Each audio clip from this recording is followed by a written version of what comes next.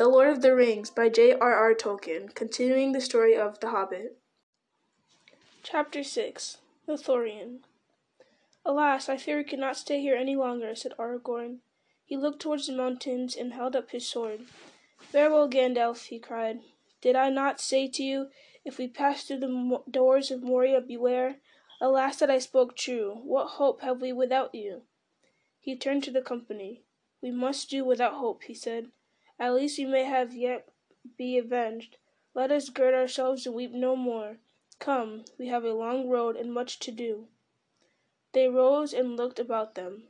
Northward the dale ran up into a glen of shadows between two great arms of the mountains, above which three peaks were shining: Celebdil, Fandihul, Caradhras, the mountains of Moria. At the head of the glen a torrent flows, and a mist of foam hung in the air about the mountain's feet. Yonder is the Dimril Stair, said Aragorn, pointing to the falls. Down the deep cloven way that climbs beside the torrent we should have come, if fortune had been kinder. Or Caradhras less cruel, said Gimli. There he stands, smiling in the sun. He shook his fist at the furthest of the snow-capped peaks and turned away. To the east, the outflung arm of the mountains marched to a sudden end, and far lands could be descried beyond them, wide and vague. To the south, the misty mountains receded endlessly as far as sight could reach. Less than a mile away and a little below them, for they still stood high up on the west side of the dale, there lay a mere. It was long and oval-shaped, shaped like a great spearhead thrust deep into the northern glen, but its southern end was beyond the shadows under the sunlit sky. Yet its waters were dark, a deep blue like clearing evening sky seen from a lamplit room. Its face was still and unruffled. About it lay a smooth sword, shoveling down on all sides to its bare and broken rim. There lies the Mirrowmere, deep Caledzaram, said Gimli sadly. I remember that he said, May you have joy of the sight, but we cannot linger here. Now shall long I journey ere I have joy again. It is that I must hasten away, and he that must remain. The company now went down the road from the gates. It was rough and broken, fading to a winding track between heather and whin that thrust amid the cracking stones. But still it could be seen that once long ago a great paved way had wound upwards from the lowlands to the dwarf kingdom. In places there were ruined works of stone beside the path, and mounds of green topped with slender birches, or fir trees sighing in the wind. And eastward Ben led them hard by the sword of Mirrowmere, and there not far from the roadside stood a single column broken at the top. That is Durin's stone, cried Gimli. I cannot pass without turning aside for a moment to look at the wonder of the dale. Be swift then, said Aragorn, looking back towards the gates. The sun sinks early, the orcs will not, maybe, come out till after dusk, but we must be far away before nightfall. The moon is almost spent, and it will be dark tonight. Come with me, Frodo, cried the dwarf, springing from the road. I would not have you go without seeking Caledzaram. He ran down the long green slope. Frodo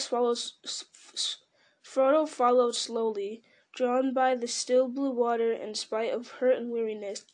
Sam came up behind. Behind the standing stone, Gimli halted and looked up. It was cracked and weather-worn, and the faint runes upon its side could not be read. This pillar marks the spot where Durin first looked in the Mirrowmere, said the dwarf. Let us look ourselves once, ere we go. They stooped over the dark water. At first they could see nothing. Then slowly they saw the forms of the encircling mountains mirrored in a profound blue, and the peaks were like plumes of white flame above them. Beyond there was a space of sky. There like jewels sunk in the deep shone glinting stars. Through sunlight was in the sky above. Of their own stooping forms no shadow could be seen. Oh, Caledzaram, fair and wonderful, said Gimli. There lies the crown of Durin till he wakes. Farewell. He bowed and turned away, and hastened back up the green sward to the road again. What did you see? Said Pippin to Sam, but Sam was too deep in thought to answer. The road now turned south and went quickly downwards, running out from beneath the arms of the dale. Some way below the mere they came on a deep well of water, clear as crystal, from which a fair jet fell over a stone lip and ran glistening and gurgling down a steep rocky channel. "Here is the spring from which the silver lode rises," said Gimli. "Do not drink of it. It is icy cold." "Soon it becomes a swift river, and it gathers water from many other mountain streams," said Aragorn. "Our roads leads beside it for many miles, for I shall take you by the road that Gandalf chose, and first I hope to come to the woods where the silver lode flows into the great river, out yonder." They looked as he pointed, and before them they could see the stream leaping down to the trough of the valley, and then running on and away into the lower lands, until it was lost in a golden haze. "There lie the woods of Lothlorien," said Legolas.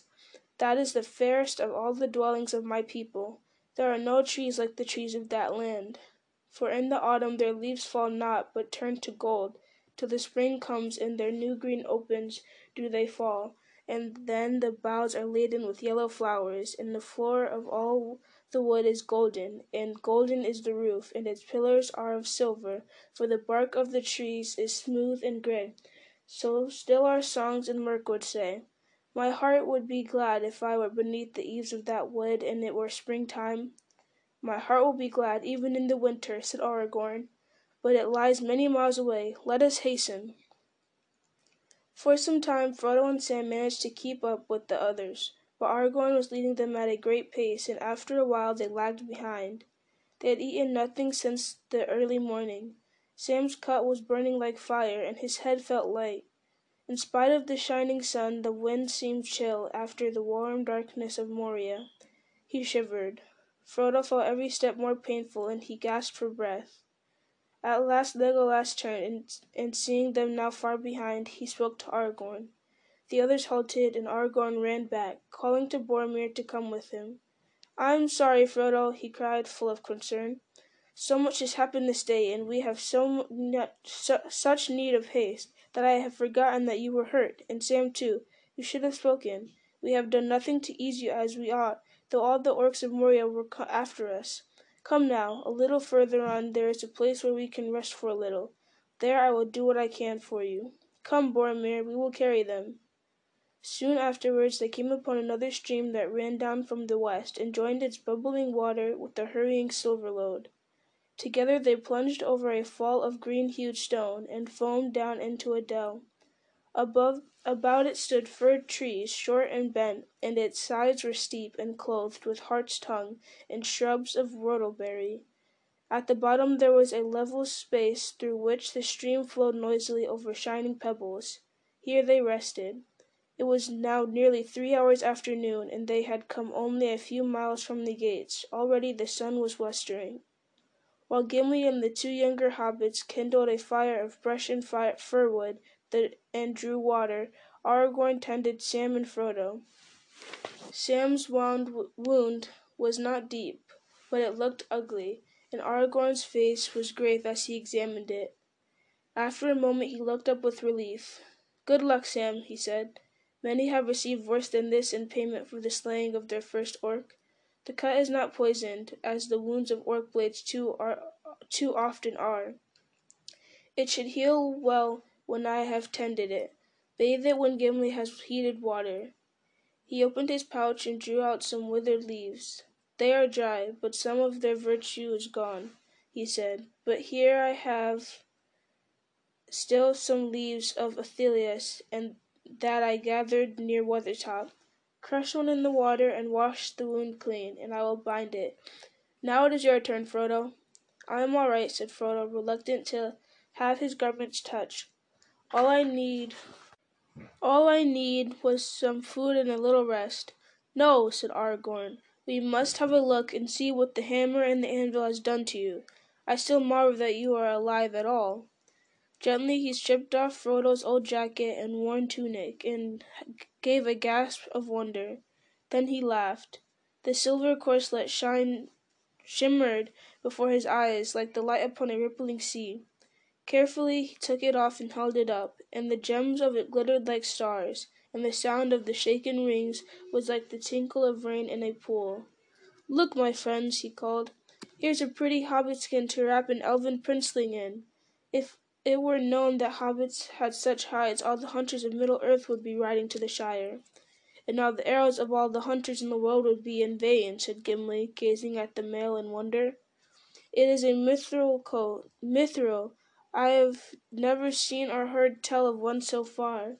Is this the coat that Gandalf spoke of? Then he undervalued it. But it was so well given."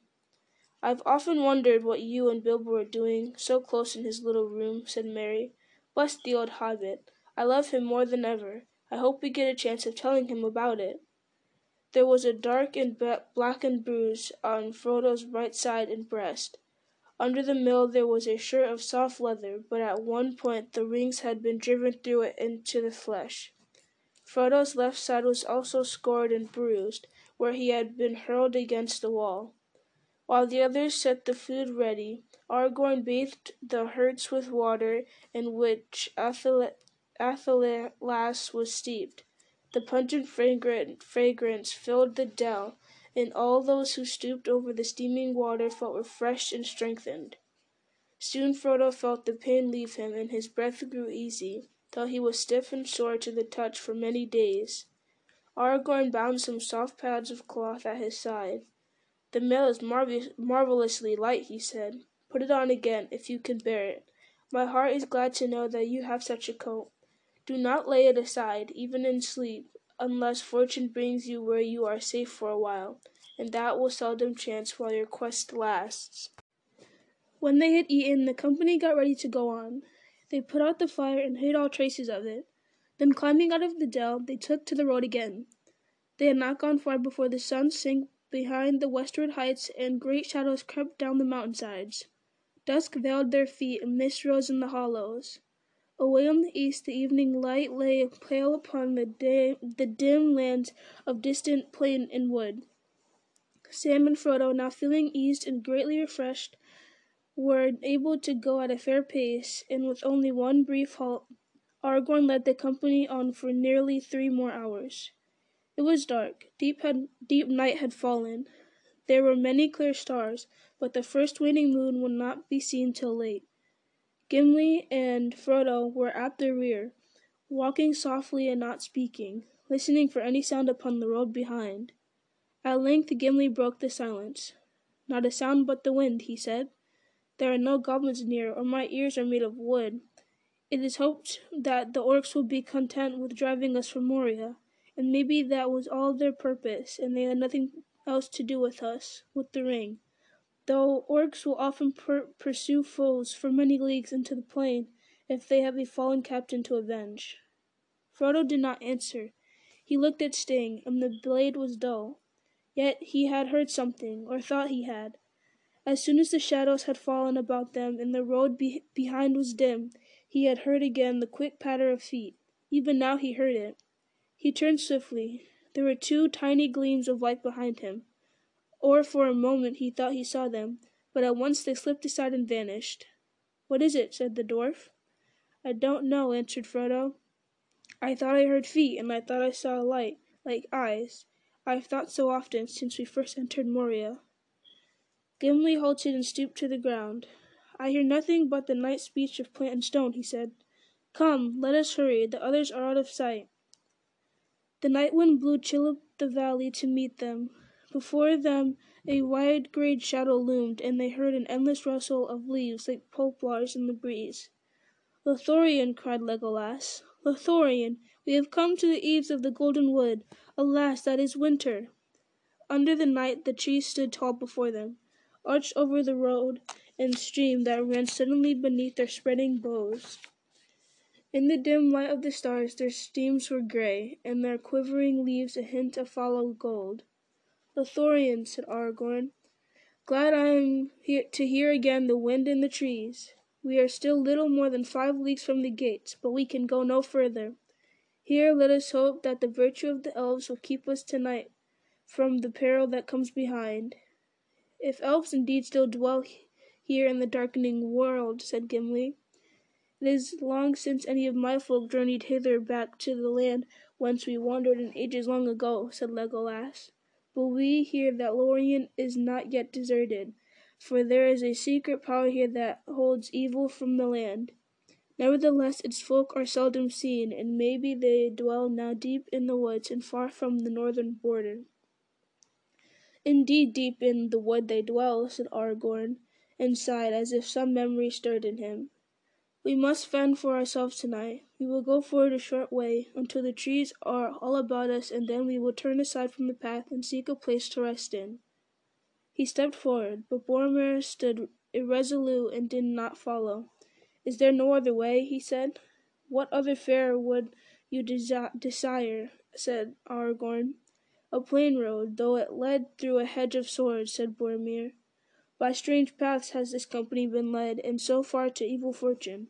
Against my will we passed under the shadows of Moria to our loss, and now we must enter the Golden Wood, you say. What of that perilous land we have heard in Gondor, and it is said that few come out who once go in, and of that few none have escaped unscathed. Say not unscathed, but if you say unchanged, then maybe you will speak the truth, said Aragorn. But lore wanes in Gondor, Boromir, if in the city of those who once were wise they now speak evil of Lothlorien. Believe what you will, but there is no other way for us, unless you would go back to Moria Gate, or scale the pathless mountains, or swim the great river all alone. Then lead on, said Boromir, but it is perilous. Perilous indeed, said Aragorn, fair and perilous, but only evil need fear it, or those who bring some evil with them. Follow me. They had gone little more than a mile into the forest when they came upon another stream flowing down swiftly from the tree-clad slopes that climbed back westward towards the mountains. They heard it splashing over a fall away among the shadows on their right. Its dark hurrying waters ran across the path before them, and joined the Silverlode in a swirl of dim pools among the roots of trees. Here is Nimrodel, said Legolas.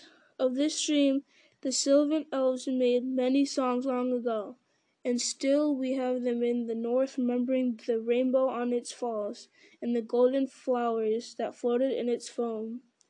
All is dark now, and the bridge of Nimdrel is broken down. I will bathe my feet, for it is said that the water is healing to the weary. He went forward and climbed down the deep cloven bank and stepped into the stream. Follow me, he cried. The water is not deep. Let us wade across. On the further bank we can rest, and the sound of falling water may bring us sleep and forgetfulness of grief. One by one they climbed down and followed Legolas. For a moment Frodo stood near the brink and let the water flow over his tired feet. It was cold, but its touch was clean, and as he went on and it mounted to his knees, he felt that the stain of travel and all weariness was washed from his limbs. When all the company had crossed, they sat and rested and ate a little food, and Legolas told them tales of Lothlorien that the elves of Mirkwood still kept in their hearts, of sunlight and starlight upon the meadows by the great river before the world was grey. At length a silence fell, and they heard the music of the waterfall running sweetly in the shadows. Almost Frodo fancied that he could hear a voice singing, mingled with the sound of the water. Do you hear the voice of Nimrodel? Asked Legolas. I will sing you a song of the maiden Nimrodel, who bore the same name as the stream beside which she lived long ago. It is a fair song in our woodland tongue, but this is how it runs in the western speech, as some in Rivendell now sing it. In a soft voice hardly to be heard amid the rustle of the leaves above them, he began. An elven maid there was of old, a shining star by day. Her mantle white was hemmed with gold, her shoes of silver grey. A star was bound upon her brows, a light was as sun upon the golden boughs in Lorien the fair. Her hair was long, her limbs were white, and fair she was and free, and in the wind she went as light as leaf of linden tree. Beside the falls of Nimrodel, by water clear and cool, her voice as falling silver fell into the shining pool. Where now she wanders none can tell, in sunlight or in shade, for lost of yore was Nimrodel, and in the mountains strayed. The elven ship in haven grey beneath the mountain lee awaited her for many a day beside the roaring sea. A wind by night in northern lands arose and loud it cried, and drove the ship from elven strands across the streaming tide. When down came dim, the land was lost, the mountains sinking grey, beyond the heaving waves that tossed their plumes of blinding spray. Amroth beheld the fading shore, now low beyond the swell, and cursed the faithless ship that bore him far from Nimrodel. Of old he was an elven king, a lord of tree and glen, when golden were the bows in spring, and fair Lothlorien. From helm to the sea they saw him leap, as arrow from the string, and dive into the water deep, as mew upon the wing. The wind was in his flowing hair, the foam about him shone. Afar they saw him strong and fair, go riding like a swan. But from the west has come no word, and on the hither shore no tidings elven folk have heard of Amroth evermore.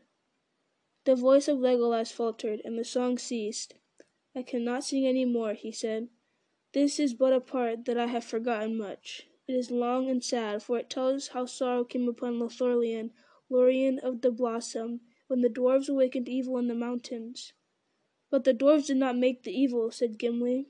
I said not so, yet evil came, answered Legolas sadly.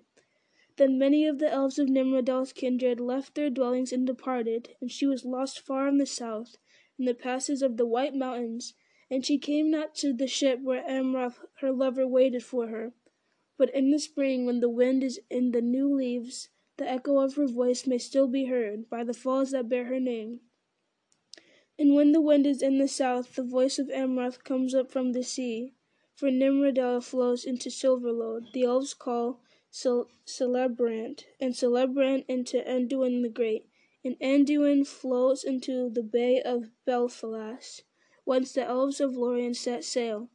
But neither Nimrodel nor Amroth came ever back. It is told that she had a house built in the branches of a tree that grew near the falls, for that was the custom of the elves of Lorien to dwell in the trees, and maybe it is so still. Therefore they were called the Galadrim, the tree people. Deep in their forests and trees are very great. The people of the woods did not delve in the ground like dwarves, nor build strong places of stone before the shadow came. And even in these latter days dwelling in the trees might be thought safer than sitting on the ground, said Gimli. He looked across the stream to the road that led back to Dimrod Dale, and then up into the roof of dark boughs above. Your words bring good counsel, Gimli, said Aragorn.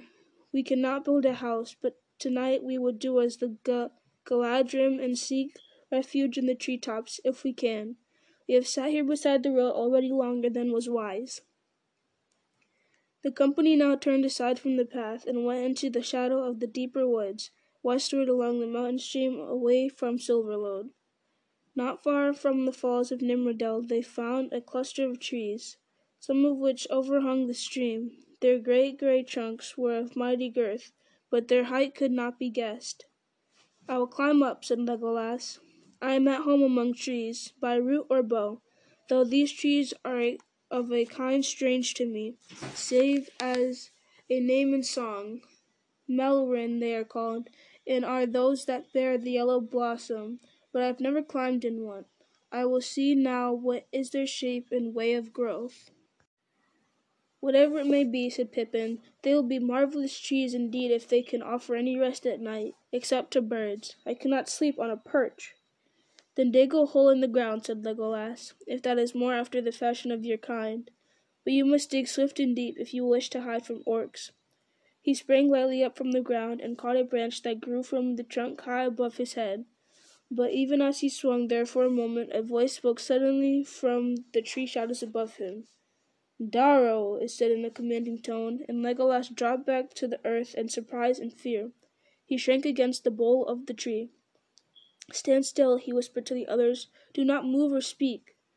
There was a sound of soft laughter over their heads, and then another clear voice spoke in Elven tongue. Frodo could understand little of what was said, for the speech that the sylvan folk of east of the mountains used among themselves was unlike that of the west. Legolas looked up and answered in the same language. Who are they, and what do they say? Said Merry. They're elves, said Sam. Can't you hear their voices?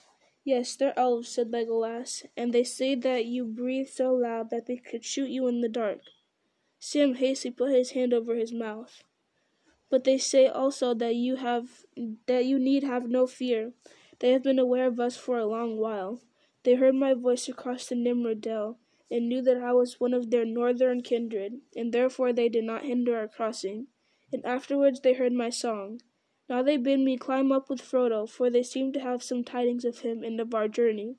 The others they asked to wait a little, and to keep watch at the foot of the tree until they have decided what is to be done. Out of the shadows a ladder was let down. It was made of rope, silver gray and glimmering in the dark, and though it looked slender, it proved strong enough to bear many men. Legolas ran lightly up, and Frodo followed slowly. Behind came Sam, trying not to breathe loudly.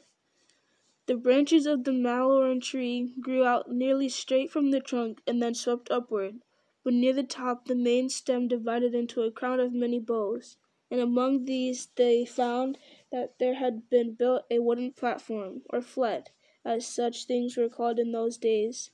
The elves called it Talon. It was reached by a round hole in the center through which the ladder passed. When Frodo came at last up onto the flet, he found Legolas seated with 3 other elves. They were clad in shadowy gray and could not be seen among the tree stems, unless they moved suddenly. They stood up, and one of them uncovered a small lamp that gave out a slender silver beam. He held it up, looking at Frodo's face and Sam's. Then he shut off the light again and spoke words of welcome in his elven tongue. Frodo spoke haltingly in return. "Welcome," then the elf then said again in the common language, speaking slowly. "We seldom use any tongue but our own, for we dwell now in the heart of the forest and do not willingly have dealings with any other folk. Even our own kindred in the north are sundered from us. But there are some of us still who go abroad for the gathering of news and the watching of our enemies, and they speak the languages of other lands. I am one. Haldir is my name. My brothers Rumil and Orphan speak little of your tongue.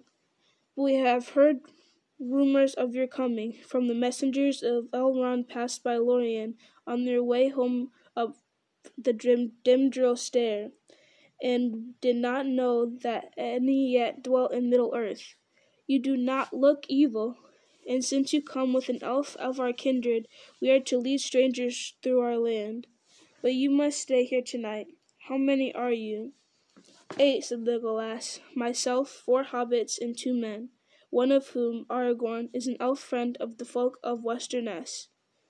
"The name of Aragorn, son of Arathorn, is known in Lorien," said Haldir, "and he has the favour of the lady. All then is well. We have yet have spoken only of 7. "The 8th is a dwarf," said Legolas. "A dwarf," said Haldir. "That is not well. We have not had dealings with the dwarves since the dark days. They are permitted in our land. I cannot allow him to pass." "But he is from the Lonely Mountain, one of Dane's trusty people and friendly to Elrond," said Frodo. "Elrond himself chose him to be of our companions, and he has been brave and faithful." The elves spoke together in soft voices and questioned Legolas in their own tongue. "Very good," said Haldir at last. "We will do this, though it is against our liking. If Aragorn and Legolas will guard him and answer for him, he shall pass, but he must go blindfold through Lothlorien. But now we must debate no longer. Your folk must not remain on the ground. We have been keeping watch on the rivers ever since we saw a great troop of orcs going north towards Moria, along the skirts of the mountains many days ago. Wolves are howling on the wood's borders. If you have indeed come from Moria, the peril cannot be far behind. Tomorrow early you must go on. The 4 hobbits shall climb up here and stay with us. We do not fear them. There is another Talon in the next tree. There the others must take refuge. You, Legolas, must answer to us for them. Call us if anything is amiss, and have an eye on that dwarf." Legolas at once went down the ladder to take Haldir's message, and soon afterwards Merry and Pippin clambered up onto the high flet. There they were out of breath and seemed rather scared. "There," said Merry, panting. "We have lugged up your blankets as well as our own. Strider has hidden all the rest of our baggage in a deep drift of leaves. You had no need of your burden, said Halder. It is cold in the treetops in winter, though the wind tonight is in the south. We have food and drink to give you that will drive away the night chill, and we have skins and cloaks to spare. The hobbits accepted this second, and far better, supper very gladly. Then they wrapped themselves warmly, not only in the fur cloaks of the elves, but in their own blankets as well, and tried to go to sleep. But weary as they were, only Sam found that easy to do. Hobbits do not like heights, and do not sleep upstairs, even when they have any stairs. The flat was not at all to their liking as a bedroom. It had no walls, not even a rail. Only on one side there was a light-plated screen, which could be moved and fixed in different places according to the wind. Pippin went on talking for a while. I hope, if I do go to sleep in this bird loft, that I shan't roll off, he said. Once I do get to sleep, said Sam, I shall go on sleeping, whether I roll off or no. And the less said, the sooner I'll drop off, if you take it my meaning. Frodo lay for some time awake, and looked up at the stars glinting through the pale roof of quivering leaves. Sam was snoring at his side long before he himself closed his eyes. He could dimly see the grey forms of two elves sitting motionless with their arms about their knees, speaking in whispers. The other had gone down to take up his watch of one of the lower branches, at last lulled by the wind and the boughs above, and the sweet murmur of the falls of Nimrodel below. Frodo fell asleep with the song of Legolas running in his mind. Late in the night he woke. The other hobbits were asleep. The elves were gone. The sickle moon was gleaming dimly among the leaves. The wind was still. A little way off he heard a harsh laugh and the tread of many feet on the ground. There was a ring of metal. The sounds died slowly away and seemed to go southward on into the wood. A head appeared suddenly through the hole in the flat. Frodo sat up in alarm and saw that it was a grey hooded elf. He looked towards the hobbits. What is it? Said Frodo. Yersh, said the elf in a hissing whisper, and cast onto the flat the rope ladder. The rope ladder rolled up. Orcs, said Frodo. What are they doing? But the elf had gone. There were no more sounds. Even the leaves were silent, and the very falls seemed to be hushed. Frodo sat and shivered in his wraps. He was thankful that they had not been caught on the ground, but he felt that the trees offered little protection except concealment. Orcs were as keen as hounds on a scent, it was said, but they could also climb. He drew out Sting. It flashed and glittered like a blue flame, and then slowly faded again and grew dull. In spite of the fading of his sword, the feeling of immediate danger did not leave Frodo. Rather, it grew stronger. He got up and crawled to the opening and peered down. He was almost certain that he could hear stealthy movements at the tree's foot far below. Not elves, for the woodland folk were altogether noiseless in their movements. Then he heard faintly a sound like sniffing, and something seemed to be scrabbling on the bark of the tree trunk. He stared down in the dark, holding his breath. Something was now climbing slowly, and its breath came like a soft hissing through closed teeth. Then coming up close to the stem, Frodo saw two pale eyes. They stopped and gazed upward unwinking. Suddenly they turned away, and a shadowy figure slipped round the trunk of the tree and vanished. Immediately afterwards, Halder came climbing swiftly up through the branches. There was something in this tree that I have never seen before, he said. It was not an orc. It fled as soon as I touched the tree stem. It seemed to be wary and to have some skill in trees, or I might have thought it was one of you hobbits. I did not shoot, for I dared not arouse any cries. We cannot risk battle. A strong company of orcs has passed. They crossed the Nimrodel, cursed their foul feet in its clean water, and went on down the old road beside the river. They seemed to pick up some scent, and they searched the ground for a while near the place where you halted. The three of us could not challenge 100, so we went ahead and spoke with feigned voices, leading them on into the wood. Orphan has now gone in haste back to our dwellings to warn our people. None of the orcs will ever return out of Lorien, and there will be many elves hidden on the northern border before another night falls. But you must take the road south as soon as it is fully light. Day came pale from the east. As the light grew, it filtered through the yellow leaves of the malorn, and it seemed to the hobbits that the early sun of a cool summer morning was shining. Pale blue sky peeped among the moving branches. Looking through an opening on the south side of the flat, Frodo saw all the valley of the Silverlode, lying like a sea of fallow gold, tossing gently in the breeze. The morning was still young and cold when the company set out again, guided now by Haldir and his brother Rumil. "Farewell, sweet Nimrodel," cried Legolas. Frodo looked back and caught a gleam of white foam among the grey tree stems. "Farewell," he said. It seemed to him that he would never hear again a running water so beautiful, forever blending its innumerable notes in an endless changeful music. They went back to the path that still went on along the west side of the Silverlode, and for some way they followed it southward. There were prints of orc feet in the earth, but soon Haldir turned aside into the trees and halted on the bank of the river under their shadows. "There is one of my people yonder across the stream," he said, "though you may not see him." He gave a call like the low whistle of a bird, and out of a thicket of young trees an elf stepped, clad in grey, but with his hood thrown back. His hair glinted like gold in the morning sun.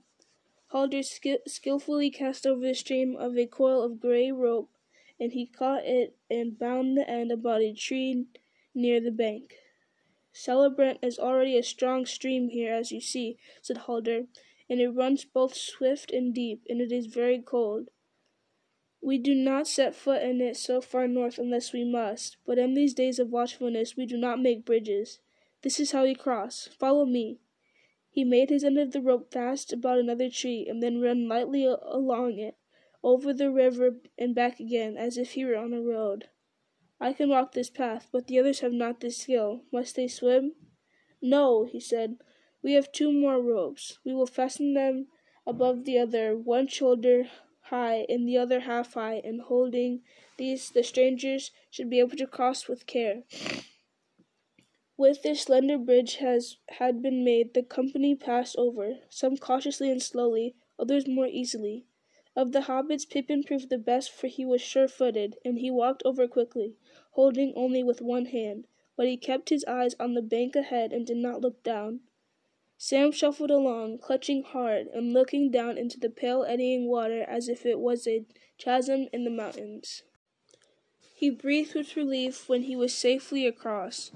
"Live and learn," as my gaffer used to say, though he was thinking of gardening, not of roosting like a bird, nor of trying to walk like a spider. Not even my Uncle Andy ever did a trick like that. When at length all the company was gathered on the east bank of the Silverlode, the elves untied the ropes and coiled 2 of them. Rumil, who had remained on the other side, drew back the last one, slung it on his shoulder, and with a wave of his hand went away, back to Nimrodel to keep watch. "Now, friends," said Haldir, "you have entered the Nath of Lorien, or the Gore, as you would say, for it is the land that lies like a spearhead between the arms of Silverlode and Anduin the Great. We allow no strangers to spy out the secrets of the Nath. Few indeed are permitted even to set foot there. As was agreed, I shall here blindfold the eyes of Gimli the dwarf. The others may walk free for a while, until we come nearer to our dwellings, down in Eligdil, in the angle between the waters." This was not at all to the liking of Gimli. "The agreement was made without my consent," he said. "I will not walk blindfold like a beggar or a prisoner, and I am no spy. My folk have never had dealings with any of the servants of the enemy, neither have we done harm to the elves. I am no more likely to betray you than Legolas, or any of my companions." "I do not doubt you," said Haldir, "yet this is our law. I am not the master of the law, and cannot set it aside. I have done much in letting you set foot over Celebrant." Gimli was obstinate. He planted his feet firmly apart and laid his hand upon the haft of his axe. "I will go forward free," he said, "or I will go back and seek my own land, where I am known to be true of word, though I perish alone in the wilderness." "You cannot go back," said Haldir sternly. "Now you have come thus far, and you must be brought before the Lord and the lady. They shall judge you, to hold you, or to give you leave, as they will. You cannot cross the rivers again, and behind you there are now secret sentinels that you cannot pass. You will be slain before you saw them. Gimli drew his axe from his belt. Halder and his companion bent their bows. A plague on dwarves and their stiff necks, said Legolas. Come, said Aragorn. If I am still to lead this company, you must do as I bid. It is hard upon the dwarf to be thus singled out. We will all be blindfold, even Legolas. That will be best, though it will make this journey slow and dull. Gimli laughed suddenly. A merry troop of folks we shall look. Will Halder lead us all on a string, like many blind beggars with one dog? But I will be content, if only Legolas here shares my blindness. I am an elf and a kinsman here, said Legolas, becoming angry in his turn. Now let us cry. A plague on a stiff necks of elves, said Aragorn, but the company shall all fare alike. Come, bind our eyes, Halder. I shall claim full amends for every fallen stub toe if you do not lead us well, said Gimli, as they bound a cloth about his eyes. You will have no claim, said Halder. I shall lead you well, and the paths are smooth and straight. As for the folly of these days, said Legolas, here all are enemies of the one enemy, and yet I must walk blind, while the sun is merry on the woodland under leaves of gold. Folly it may seem, said Halder. Indeed, in nothing is the power of the Dark Lord more clearly shown than in the estrangement that divides all those who still oppose him. Yet so little faith and trust do we find now in the world beyond Lothlorien, unless maybe in Rivendell, that we dare not by our own trust endanger our land. We live now upon an island amid many perils, and our hands are more often upon the bowstring than upon the harp. The rivers long defended us, but they are a sure guard no more, for the shadow has crept northward all about us. Some speak of departing, yet for that it already seems too late. The mountains to the west are growing evil. To the east the lands are waste, and full of savage creatures, and it is rumored that we cannot now safely pass southward through Rohan, and the mouths of the great river are watched by the enemy. Even if we could come to the shores of the sea, we should no longer find any shelter there. It is said that there are still havens of the high elves, but they are far north and west, beyond the land of the halflings. But where that might be, though the Lord and Lady may know, I do not. You ought at least to guess, since you have seen us, said Merry. There are elf havens west of my land, the Shire, where hobbits live. Happy folk are hobbits to dwell near the shores of the sea, said Halder. It is long indeed since any of my folk have looked on it, yet still we cannot remember it in song. Tell me of these havens as we walk. I cannot, said Merry. I have never seen them. I have never been out of my own land before, and if I had known what the world outside was like, I don't think I should have had the heart to leave it. Not even to see fair Lothlorien, said Halder. The world is indeed full of peril, and in it there are many dark places, but there is still much that is fair, and though in all lands love is now mingled with grief, it grows perhaps the greater. Some there are among us who sing that the shadow will draw back and peace shall never come again, yet I do not believe that the world about us will ever again be as it was of old, or the light of the sun as it was aforetime. For the elves, I fear, it will prove at best a truce, in which they may pass to the sea unhindered and leave the Middle Earth forever. Alas for Lothlorien, that I love! It would be a poor life in a land where no malorn grew. But if there are malorn trees beyond the great sea, none have reported it. As they spoke thus, the company filed slowly along the paths in the wood, led by Halder, while the other elf walked behind. They felt the ground beneath their feet smooth and soft, and after a while they walked more freely, without fear of hurt or fall. Being deprived of sight, Frodo found his hearing and other senses sharpened. He could smell the trees and the trodden grass. He could hear many different notes in the rustle of the leaves overhead, the river murmuring away on his right, and the thin clear voices of birds high in the sky. He felt the sun upon his face and his hands when they passed through an open glade. As soon as he set a foot upon the far bank of Silverlode, a strange feeling had come upon him, and it deepened as he walked on into the Nath. It seemed to him that he had stepped over a bridge of time into a corner of the elder days, and was now walking in a world that was no more. In Rivendell there was memory of ancient things, and Lorien the ancient things still lived on in the waking world. Evil had been seen and heard there, sorrow had been known, the elves feared and distrusted the world outside. Wolves were howling on the wood's borders, but on the land of Lorien no shadow lay. All that day the company marched on until they felt the cool evening come and heard the early night wind whispering among many leaves. Then they rested and slept without fear upon the ground, for their guides would not permit them to unbid their eyes, and they could not climb. In the morning they went on again, walking without haste. At noon they halted, and Frodo was aware that they had passed out under the shining sun.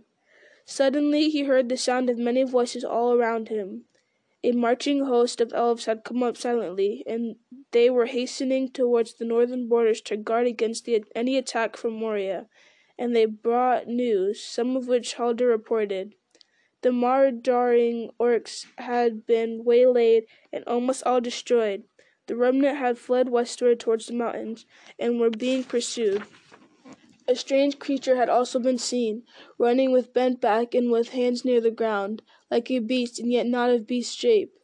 It had eluded capture, and they had not shot it, not knowing whether it was good or ill, and it had vanished down the Silverlode southward. Also, said Haldir, they bring me a message from the Lord and Lady of the Galadrim. You are all to walk free, even the dwarf Gimli. It seems that the lady knows who and what is each member of your company. New messages have come from Rivendell, perhaps. He removed the bandage from the first from Gimli's eyes. Your pardon, he said, bowing low. Look on us with friendly eyes. Look and be glad, for you are the first dwarf to behold the trees of the Nain of Lorien since Durin's day. When his eyes were in turn uncovered, Frodo looked up and caught his breath. They were standing in an open space. To the left stood a great mound, covered with a sward of grass as green as springtime in the elder days. Upon it, as a double crown, grew two circle of trees. The outer had bark of snowy white, and were leafless of great height. Still arrayed in pale gold, high amid the branches of a towering tree that stood in the center of all, there gleamed a white flet. At the feet of the trees, and all about the green hillsides, the grass was studded with small golden flowers, shaped like stars. Among them, nodding on slender stalks, were other flowers, white and palest green. They glimmered as a mist amid the rich hue of the grass. Over all the sky was blue, and the sun of afternoon glowed upon the hill and cast long green shadows beneath the trees. Behold, you are come to Seren Amroth, said Haldir, for this is the heart of the ancient realm as it was long ago, and here is the mound of Amroth, where in the happy days his high house was built. Here ever bloomed the winter flowers in the unfading grass, the yellow Elenor and the pale Nifredil. Here we will stay a while and come to the city of the Galadrim at dusk. The others cast themselves down a fragrant grass, but Frodo stood a while, still lost in wonder. It seemed to him that he had stepped through a high window that looked on a vanished world. A light was upon it for which his language had no name. All that he saw was shapely, but the shapes seemed at once clear-cut, as if they had been first conceived and drawn at the uncovering of his eyes, and ancient as if they had endured forever. He saw no color but those he knew, gold and white and blue and green, but they were fresh and poignant, as if he had a moment first perceived them and made for the names new and wonderful. In winter here no heart could mourn for summer or for spring. No blemish or sickness or deformity could be seen in anything that grew upon the earth. On the land of Lorien there was no stain. He turned and saw that Sam now was standing beside him, looking round with a puzzled expression, and rubbing his eyes as if he was not sure that he was awake. It's sunlight and bright day right enough, he said. I thought that elves were all for moon and stars, but this is more elvish than anything I ever heard tell of. I feel as if I was inside a song, if you take my meaning. Haldir looked at them, and he seemed indeed to take the meaning of both thought and word. He smiled.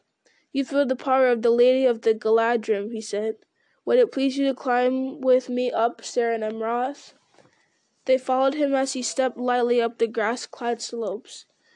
Though he walked and breathed, and about him living leaves and flowers were stirred by the same cool wind as fanned his face, Frodo felt that he was in a timeless land that did not fade or change or fall into forgetfulness.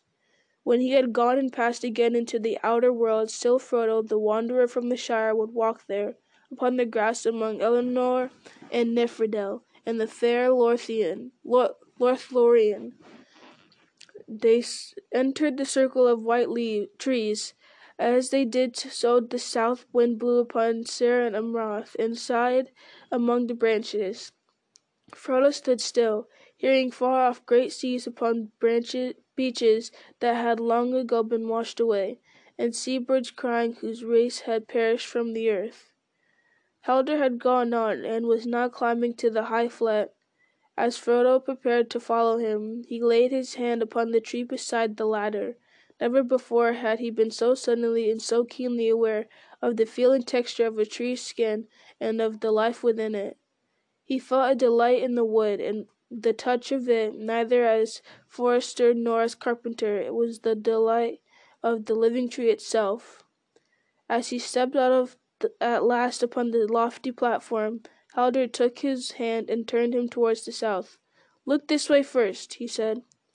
Frodo looked and saw, still at some distance, a hill of many mighty trees, or a city of green towers, which it was he could not tell. Out of it seemed to him that the power and light came from that held all the land in sway. He longed suddenly to fly like a bird to the rest in the green city. Then he looked eastward and saw all the land of Lorien running down to the pale gleam of Anduin the great river. He lifted his eyes across the river, and all the light went out, and he was back again in the world he knew. Beyond the river the land appeared flat and empty, formless and vague, until far away it rose again, like a wall dark and drear. The sun that lay on the Lothlorien had no power to enlight the shadow of that distant height. "There lies the fastness of southern Mirkwood," said Haldir. "It is clad in a forest of dark fir, where the trees strive one against another, and the branches rot and wither.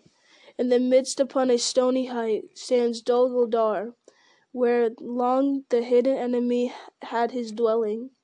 We fear that now it is inhabited again, and with power sevenfold a black cloud lies often over it of late. In this high place you may see the two powers that are opposed one to another, and ever they strike now in thought. But whereas the light perceives the very heart of the darkness, its own secret has not been discovered, not yet." He turned and climbed swiftly down, and they followed him. At the hill's foot Frodo found Aragorn, standing still and silent as a tree, but in his hand was a small golden bloom of Elenor, and a light was in his eyes. He wrapped in some fair memory, and as Frodo looked at him he knew that he beheld things as once they had been in the same place. For the grim years were removed from the face of Aragorn, and he seemed clothed in white, a young lord tall and fair, and he spoke words in the elvish tongue to whom Frodo could not see.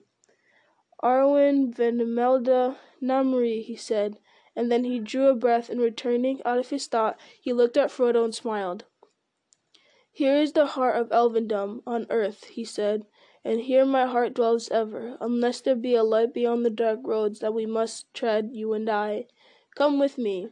And taking Frodo's hand in his, he left the hill of Seren Amroth and came there never again as a living man.